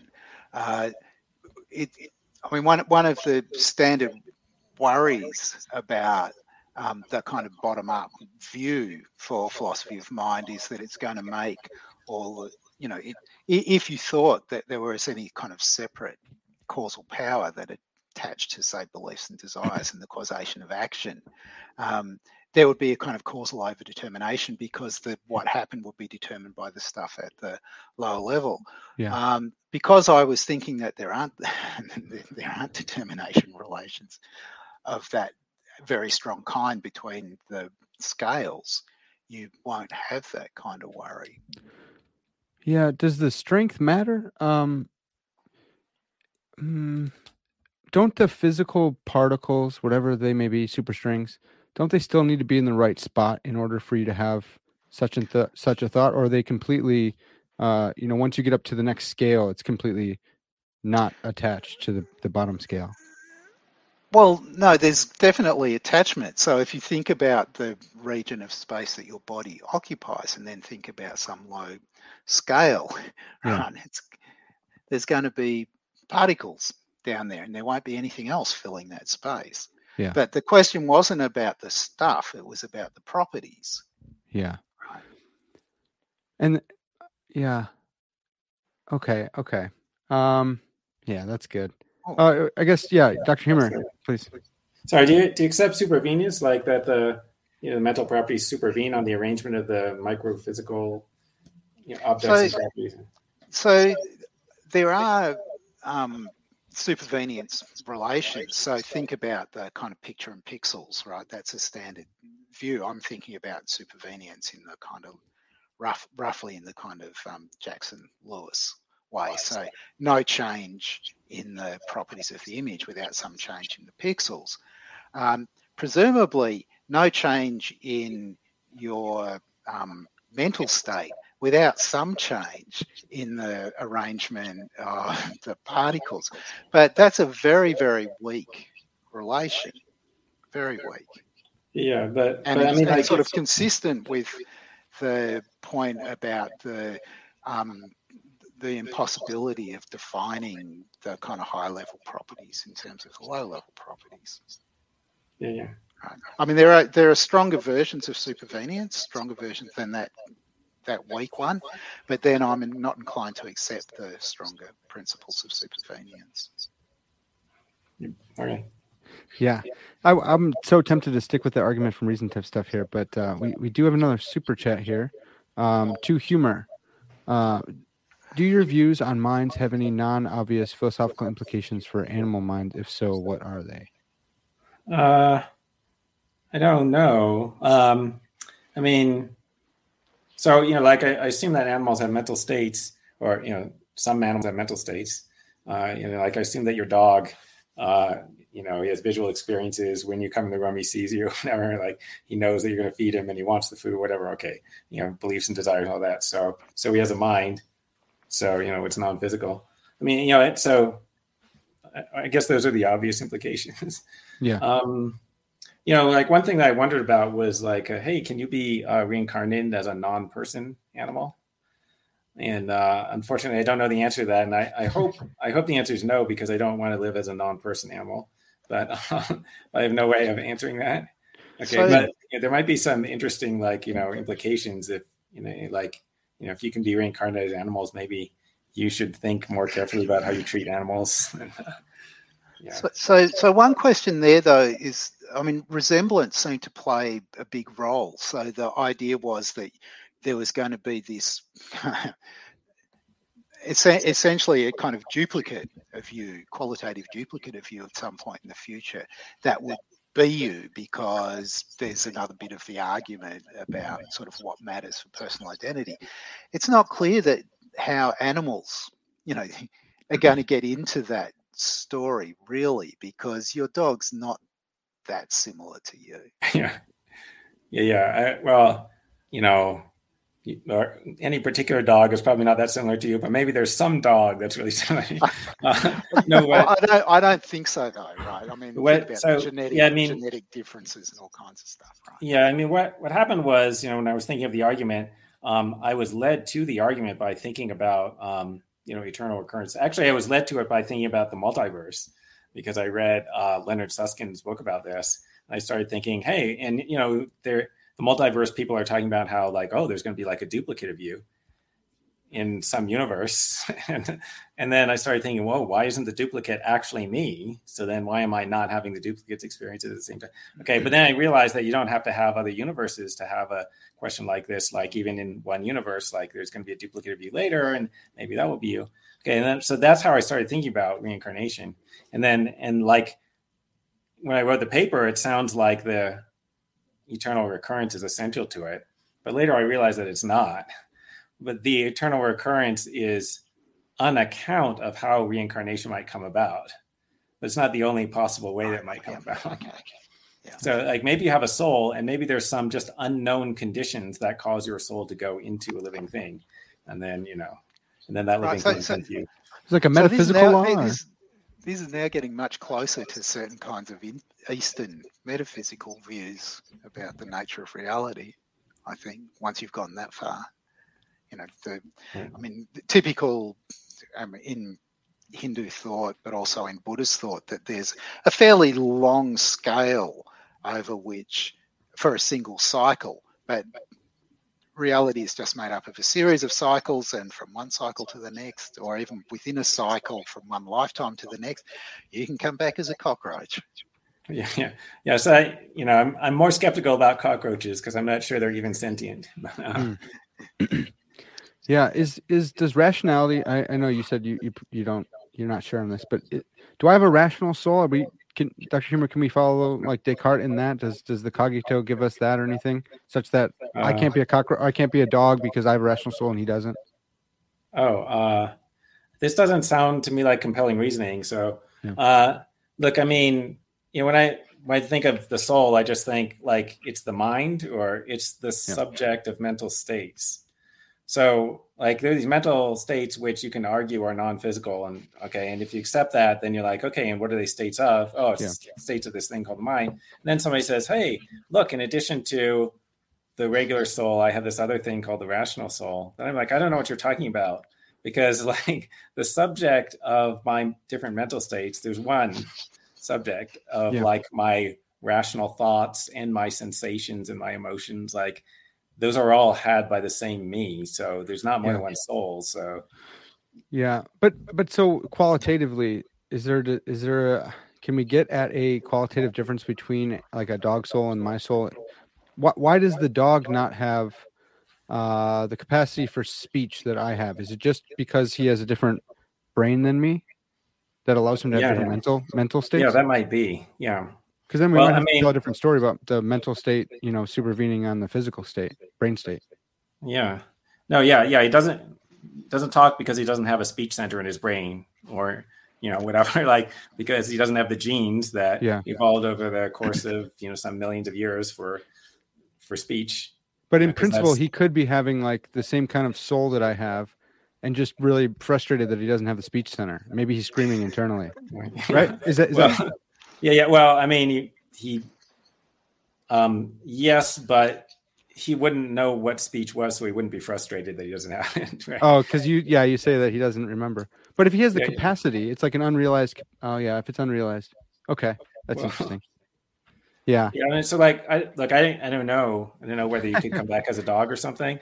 I think you could come back as a member of another species, but I don't know whether it has to be another intelligent species or, but I was going to say something else that I've forgotten. Oh, sorry about that. Just jump in when you get it. Here's another one for Dr. Huemer. Is the existence of souls equally likely on theism and atheism? And I want to push that to Dr. Oppy as well. Yeah.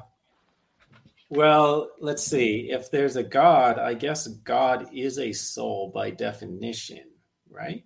He's be a physical object, right? Okay. Yeah. So then I think so. Then the answer is it's more likely on theism, because there's a guarantee, like probability 1, that there's at least one soul.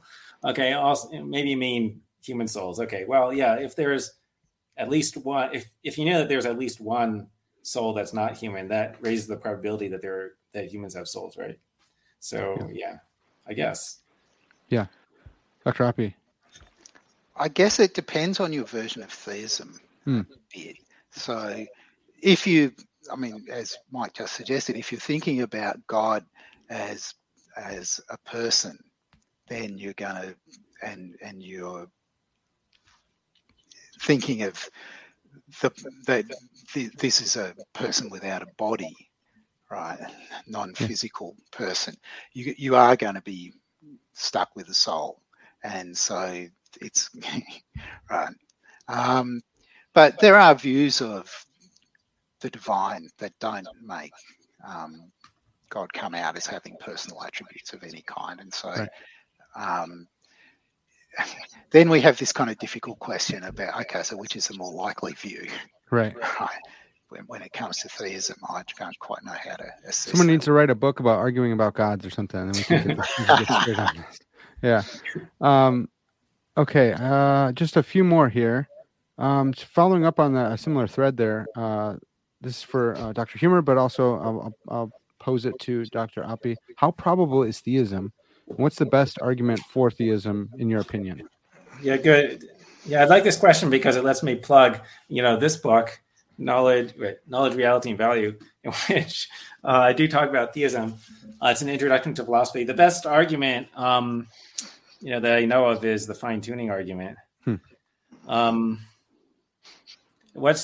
probable is theism? I really don't know. It's really hard for me to assess. So I think some of the things that are traditionally said about God, I think are metaphysically impossible. Okay, but also I think do you have any examples there? Sorry. Being all powerful. I guess I think that's metaphysically impossible. Being infinitely powerful. So I think you could have any degree of power, but there's no maximum degree of power, and you can't be infinitely powerful. Infinitely power, yeah. Right? Sort of like how, there's no largest natural number. So there's just natural numbers getting bigger and bigger, and infinity isn't a number. Yeah. So that's analogous to how I think there's no property of being maximally powerful. There's just more and more degrees of power. Okay. Couldn't maximally just be the highest amount? I get the infinitely powerful. Yeah, there's no highest amount, right? Yeah. It's the largest number. There's no largest number. They just get bigger and bigger. Yeah. Okay. Okay. Well, maybe I'm wrong, but anyway. Yeah, sure. That's what I thought. Okay, but I think you could have a view that's recognizably theistic without saying all the things that are traditionally said. So maybe there's an extremely powerful creator, intelligent creator, who's also extremely good and extremely knowledgeable. Yeah. And then, is that God? It's so I guess you could call that theism. So in that case, then I'm agnostic about theism. Okay. And his son is, Jesus Christ, maybe even, and he died for your sins. And no, we're messing with the probabilities here. Sorry. Yeah. So you're making the probability lower, but still possible as far as I know. Yeah. Anyway, so I think there are two explanations of fine tuning. There's the multiverse, and then there's intelligent design, and they're both amazing, right? Wow. Which, by the way, I do not mean a sense of praise, right? Being amazing means it's less likely. On the face of it, those are amazing, but they're the only two things that somebody has thought of. So, you're which one of these is less amazing? I don't know. Okay. Yeah. Dr. Oppy. So just on that point, if you go with the kind of McCall style Aristotelian view of modality, you get a different account. I mean, it depends whether you think that the fine tuning is, the values are fixed in the initial state or not. If they're fixed in the initial state, they're necessary. So there's the explanation. If they're not, then what you've got is some sort of chance transition because they weren't fixed. They go from being not fixed to fixed, in which case doesn't matter what the probability is, you're committed to that explanation anyway, because there's numbers, the size of the improbability doesn't matter once you've accepted that it was just a chance transition. Okay.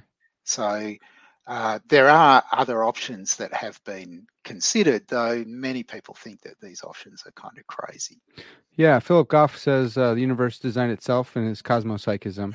And I guess that'd be in a similar case as your chance, where now the probabilities go out the window because it's a personal cause, I guess. Yeah, I don't know. I don't want to talk smack on his position because he's not here. But so I don't know. I don't know if we want to say more about the fine tuning thing. Some of the responses to the fine tuning argument, I think, I think are bad because they would also be responses in hypothetical scenarios in which surely you would have evidence for theism, right? So suppose that somehow it was built into the laws of nature that, there are certain crystals that when they form into the shape of the letters made by God. Right? And there's these different crystals that form made by God in all of the languages of the world. Wow. Yeah. Right. Yeah. And then, but nothing else. And then just stipulate that it's built into the laws of nature. Okay. And so then, if we have one of these responses to the fine tuning argument that says, oh, you can't assign probabilities to the laws of nature, so you can't infer anything. So then that response implies that even in the made by God world, you have no reason to think that there's any kind of intelligent designer, right? And like, come on. Okay, so that doesn't that doesn't sound good for the certain views, but it doesn't seem to touch the Aristotelian modality view. Well, no, I mean, like, so like in my scenario, so like it was always built into the laws that, there would be these made by God messages. And so then, but the truth is that what you're talking about is impossible, right? I'm assuming there are no such crystals. Are you 100% certain that it's impossible? So the question about certainty is kind of interesting at this point. No, right? It would be crazy to take the view that you accept to be certain, but still, if the view that you accept says that certain things are impossible, then that's what you should think, right? That is your view. It's just that you hold it tentatively. It's open to revision. Right? But I mean, I think which is kind of sensible. But if there's but then we answer the question by looking to see what our view says. No, but I think like if there's a possibility, if there's a possibility that the made by God world could happen, then I think there's an intelligible question as to what you should say, or like what would be confirmed if that were to happen. So I don't, but then possibility in what sense? Is there a metaphysical possibility? I think not. If you mean, could somebody dream up this speculation and then we could think about how that speculation squares with the evidence that we've got? Well, in that case, not well, because we have none of these crystals, and I think we can be very confident that we'll never find one of them. Yeah, but I mean, like, the question is, what would we think? If, this is sort of like Hume's question about the voice from the sky. What would we think? Oh, actually, I don't know what we think in that circumstance. Yeah. But I mean, we wouldn't just shrug our shoulders and go, well, it's necessary that it's that way, so it doesn't need any explanation. Sure. Yeah. That's probably true, right?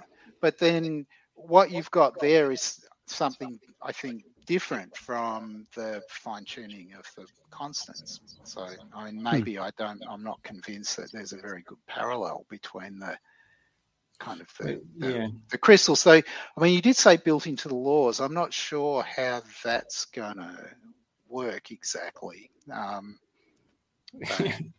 Anyway. Yeah, I mean, obviously, I haven't worked out the physics model. Yeah, we still got to find these crystals, and then we can backfill it and figure it out. Well, Dr. Oppy, what do you think? Is there a best argument for theism, and how probable is theism? A lot of people will know what you're going to say here.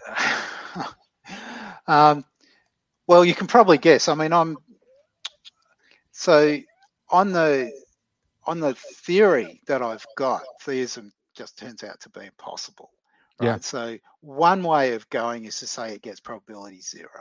Yeah. But I'm not going to go that way unless you just say what's the probability with respect to your theory. Right. Because I don't think as I just said, it would be absurd for me to think that my theory was certain in all respects. That would be just crazy. Yeah. I'm not sure that it's very useful to talk about probability beyond this. What I think is that there can be reasonable disagreement. That there are other worldviews that very smart people hold that disagree with mine in ever so many ways, because that's the nature of philosophy and metaphysical speculation. And it can be perfectly reasonable for people to accept some other view. So that's the kind of how I want to talk about these things. I just don't want to talk about probability. Yeah. In this context. I don't think that I sort of have probabilities for beyond the relative to my view. Yeah. I don't have another set of probabilities that says, well, Bill Craig's view gets this much, and Richard Swinburne's gets that much, and Alvin Plantinga's gets that much, and Mike Huemer's gets so much, and so on. Right? just don't have probabilities like that. Yeah. On the question, what's the best argument for theism? Well, obviously some kind of cumulative case argument. So, I mean, Swinburne, I think, has the most developed cumulative case. So I think that his is the best argument that's been put together so far, though I expect that there are theists who could put together kind of better cases than his if they bothered to take him as a model and try and set out a kind of cumulative case. Yeah. If they took Swinburne and posed it the universe starting in 1950, then it would presumably be more likely. So maybe I'll try it. Maybe we're onto something here. Right. Well, there's lots of options. I mean, there's lots of controversial from kind of Christian viewpoint. There's lots of that's controversial about Swinburne's. You're absolutely right. Yeah, argument, right. And so you can feel, you can develop an alternative, but that seems to me to be the right kind of model. Okay. All right. So we have just two more super chats here. Dr. Huemer, at what stage of evolution did souls emerge? If already answered. No, we didn't answer it. Of course, I don't know, but I mean, it was whenever there was first a conscious being. I don't know when that happened.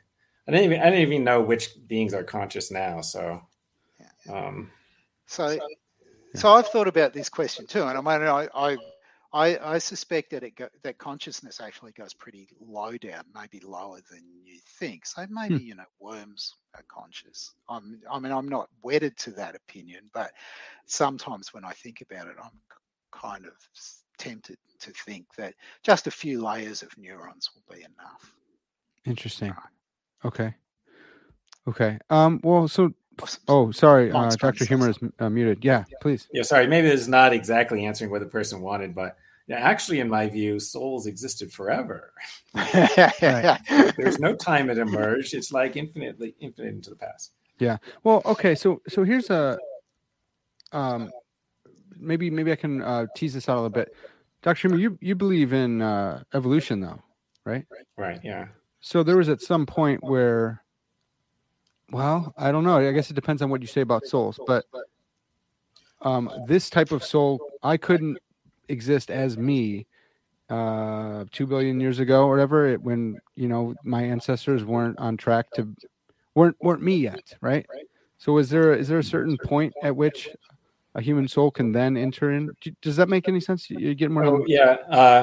So presumably there are some physical conditions that are required for you to have a life, right? Yeah. Like an object has to have certain physical characteristics in order for you to be able to inhabit it as your body. That's why I'm not in the desk right now. Hopefully. Yeah. And I don't know what these conditions are. Okay. But probably took a couple billion years or maybe it took 4.5 billion years for there to be the first thing that you could have occupied. Okay. Right? Because that's when there was first an intelligent being. Yeah. Or, there was first a brain capable of supporting intelligence. Yeah. Okay. And I guess just a quick follow-up. When we're disembodied, do we have rational thoughts, or do we need a brain in order to have rational thoughts? Yeah. No thoughts. Sorry. Okay.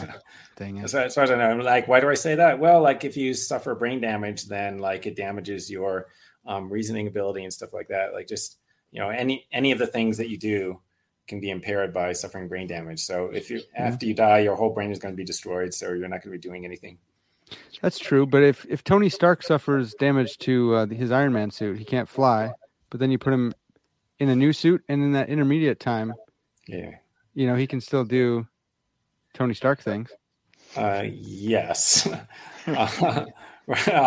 That's true, but I mean that's because he's like a whole being without the suit. I mean, but like we don't have the evidence about Tony Stark that we have about people, like because we have evidence about people getting brain damage and just like, well, I don't really know this, but like I'm assuming, like everything that people do can be impaired by some kind of brain damage. I think that's true. Everything. Now you're asking, Graham Oppy's right here, man. I don't know. There's someone's going to point to some counterexample. Yeah, well, like if that's not true, that would be amazing, right? And that would be like what kind of amazing? Yeah, I think it would be amazing too. Okay, all right. Well, let's move on. This one's related, but it's just moving up the timeline a little bit for both. When in fetal development does the soul / consciousness emerge? Does this have implications for the abortion debate? No pressure. It's not a super hard question. Yeah, I mean, yeah, that's a great question, right? And of course, like I have no way of knowing this because I don't remember. Like I was a fetus once, but I don't remember, or I don't know if I was a fetus. Maybe I was only a baby. Okay, but yeah, so well, the soul appears at the first time that there's a conscious experience. Okay, but actually, your soul always existed. It's eternal. It's just that it became like a particular body became that soul's body at a particular time. I don't know when that happened. Yeah. But also, I'm not sure that this has the implications for abortion that you'd think that it does. So, because like on my view, well, you already existed. You were just like unembodied. So if you're at the time during fetal development before the soul inhabits the body, there's the soul is still there. So it's still true that there is someone who you're going to be harming if you destroy the fetus. And just like after the soul goes into it, there's someone who's going to be harmed if you destroy the fetus. And that, by the way, and I don't know what the implication of that is, right? But also, by the way, like, and I guess, if you're worried, if you think that it's unethical to destroy the fetus because there's somebody who will be harmed because like they're going to have to stay unconscious instead of being conscious and embodied and having life, well, that's actually true if you just refrain from producing a child and you could have produced, right? There's somebody. Yeah, they weren't in the queue yet. At the time who would have become embodied, and then you're going to stop them from being embodied. So there are some other problems about kind of infinite mathematics here. If you really think that you get kind of incarnated infinitely many times, it's not clear that missing one is actually going to make any difference to your well-being. Yeah, that's right. There's great ethical questions about this, right? Like, how should we, if you're a consequentialist, how should you calculate the consequences that matter? Like, should you sort of like look at each person and so like, like if you had a choice to be embodied or not at some particular time, and like, that lifetime was going to have positive value, but lower than the average value of your lifetimes, should you take it or not? Right? Yeah. So, right. So well, if you don't take it, maybe you think the average will just infinitesimally go up. So, yeah. So, I mean, that's the question. Like, do you just look at, your subjective sequence, right? Or do you look at, do you sum value over objective time, or do you sum value over like, subjective times, so to speak? Yeah. You guys just made everyone a bunch of antinatalists. So there's that. Well, I wonder if you don't know whether there's a person in there or not, it's kind of like the demolition of a building, right? Like if you don't know if someone's in there or not, don't dynamite the building. It's like if you don't know, and you don't know if it's going to actually, if it will cause harm, and you don't know their subjective calculations on, if they're if they're trying to just have one life, and they'll be super awesome, and then their experiences will be great.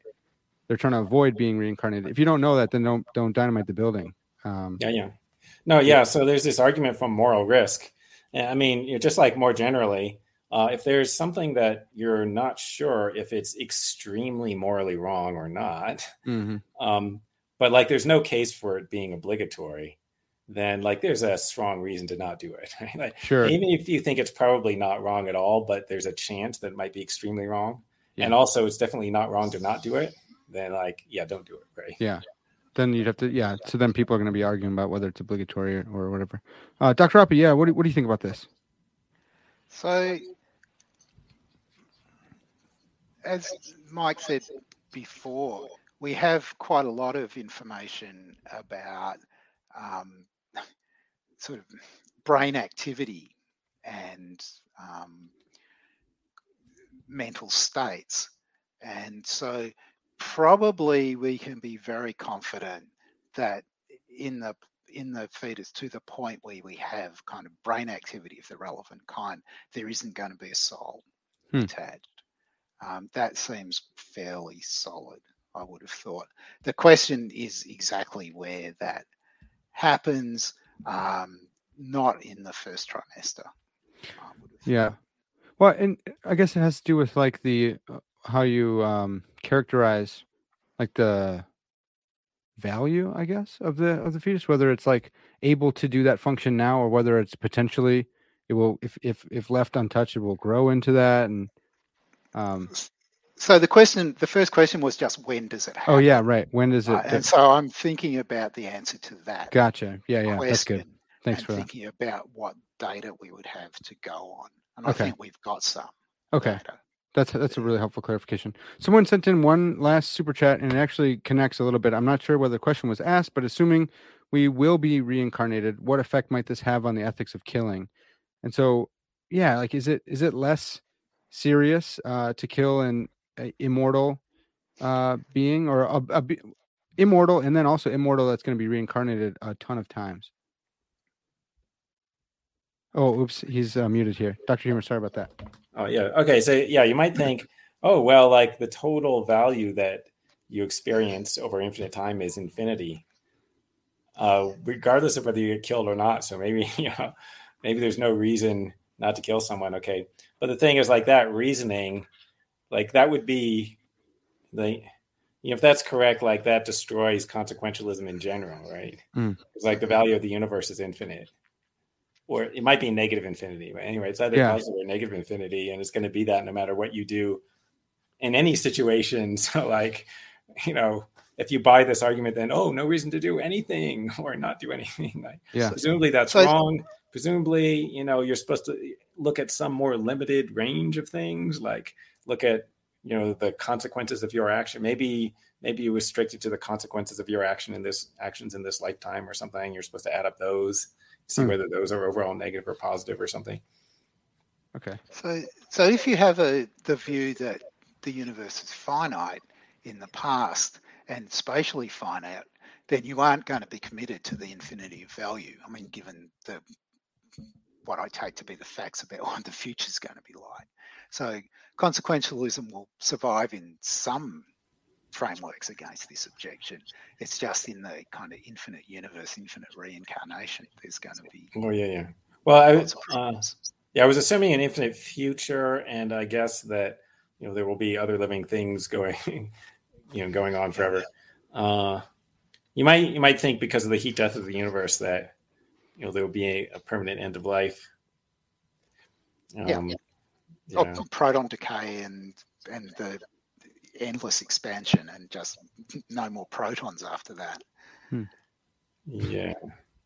Maybe. Is there a zero probability of a proton being generated from radiation? So I think the answer is yes, but I'm not. Don't quote me on that, right? I'm not sure, but I think that there is that the kind of after on the. So the book that I'm quoting from is a little bit old now, so it'll be useful if there's another book that some bunch of cosmologists have written about the likely future of the universe that might answer that question. Yeah. But I think it is zero. Okay. Okay. I hate to do this. This is like a $10 one, so it's huge. No one ask any more questions after this one, please. It's funny to say that because they're super chats, but I want to respect these gentlemen's time, and I'm already intimidated having them on here. Okay. So for Dr. Huemer, if life needs a biological substrate and always arises through a process of evolution, average incarnation would likely be a net positive. Is that plausible? I find this emotionally comforting. I didn't understand why he said average incarnation would be a net positive. Is this like, you're assuming that most living things have good lives? Actually, I'm not seeing the connection between the first part, between the antecedent and the consequent of that. Actually, like I have a blog post at one point, talking about what the value of the universe is, and I think it might be negative infinity, because you probably have a positive utility life, but when you think about like all of the other, like almost all conscious beings are non-intelligent animals, and their lives are shitty. Yeah, like constantly in danger of starvation and like being eaten alive by other animals, like whatever. And, like when it's raining, you can't get out of the rain. You just have to sit there. If you get sick, like there's no medicine or anything, you break your leg, you're just going to die and whatever. What if they're loving it though? Because like we don't know what it's like to be a bat, right? So what if they're just like, I love echolocation, you know? So I think you should focus on a different case, which is the history of humanity and the percentage of people who don't make it out of the first year or two. It's not clear that their lives are a net positive, and they make up probably the majority of people in history. Yeah, maybe you have to sort of look at person years, right? Not persons, right? Yeah. But, I mean, okay. So the average incarnation, that's not quite the question. It's the average over incarnation years would be positive. Maybe that's the issue. Okay. Well, gentlemen, thank you so much for this. This was fantastic. I'm glad we made it through. I'm unscathed, I think. I feel good. I was really nervous about this, but thanks for both of you for all your time. And again, like I said at the beginning, we really appreciate you guys. We've learned a ton from you, the internet community, public philosophy, and you guys do it in a way that is fun. You do take like requests that you probably shouldn't. So I've seen some of you guys, you go on with these crazy folks. Maybe I'm one of them, but crazy folks like Parker. Yeah, that's right. But I really appreciate you, and just a big thanks from everyone. We love hearing from you guys. Thank you for doing it. Okay, great. Well, thank you for organizing and everything. Yeah, definitely. All right, folks. Yeah, I'll second that. Thanks, Dr. Oppy. Yeah, this has been Parker's Pensies, and as always, all glory to God.